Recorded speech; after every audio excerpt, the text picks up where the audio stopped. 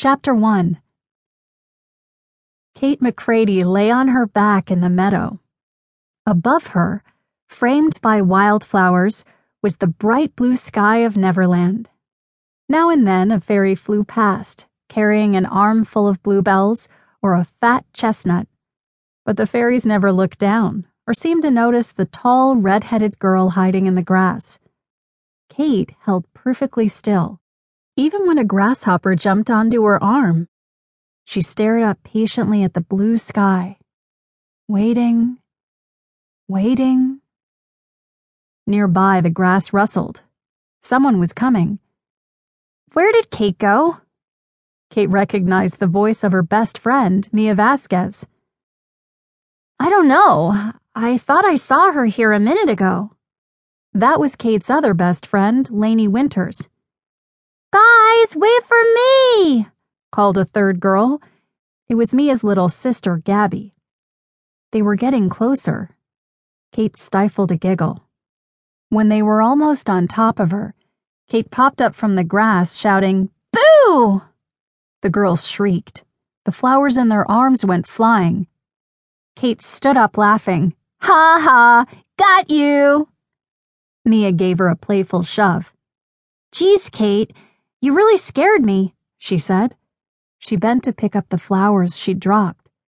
More flowers were woven into her long, curly hair. "You told us you were going to pick some daisies." "I did pick daisies. They're here somewhere." Kate looked around and spotted them. The daisies were on the ground beneath her, squished.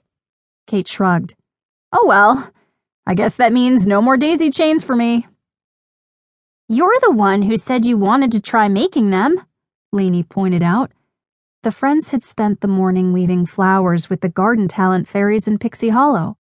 Mia, Lainey, and Gabby were all wearing colorful wreaths of buttercups, bluebells, daisies, and tea roses. "I guess it sounded like more fun than it is," Kate said. Her daisy chains never came out quite right.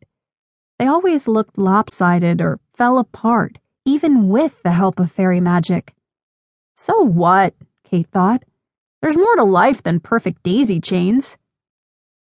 Ever since they'd discovered the secret magical passage that led from their world to Neverland, Kate and her friends visited Pixie Hollow whenever they could. Every time they went, they had a new exciting adventure. And if it was a quiet day like today, well, Kate didn't mind making her own excitement. "Listen, I was thinking we should go to the mill and ask Terrence for a pinch of fairy dust. Then maybe we could go flying." Kate looked at her friends hopefully. "No thanks," Mia said, as Kate had feared she might. "No flying for me." When Tinker Bell had first taught the girls to fly, they'd all ended up in Cavendish Stream. Since then, no matter how hard Kate tried to convince her, Mia had refused to try it again. "Come on," said Kate, trying one more time. "It's just like riding a bike. You might fall a couple of times, but once you get the hang of it, it's easy." "Nope," Mia shook her head. "We're in Neverland. Don't you guys want to do anything?" Kate asked. "We are doing something. We're making daisy chains," Lainey said. "I meant anything fun," Kate replied with a sigh. "Why don't you go?" Mia suggested. "We can stay here and finish our flowers." Kate didn't need to think twice. "I'll just go for a little while," she agreed. "We can meet back at the home tree." She could practically feel the wind on her face already. Kate said goodbye to her friends. Then she hurried to the mill, which sat on the banks of Cavendish Stream. The fairies kept their dust there, sealed up tightly in pumpkin canisters. Fairy dust was precious. It allowed the fairies to fly and do their magic. "Going flying?" asked Terrence, the dust talent sparrow man, when he saw Kate.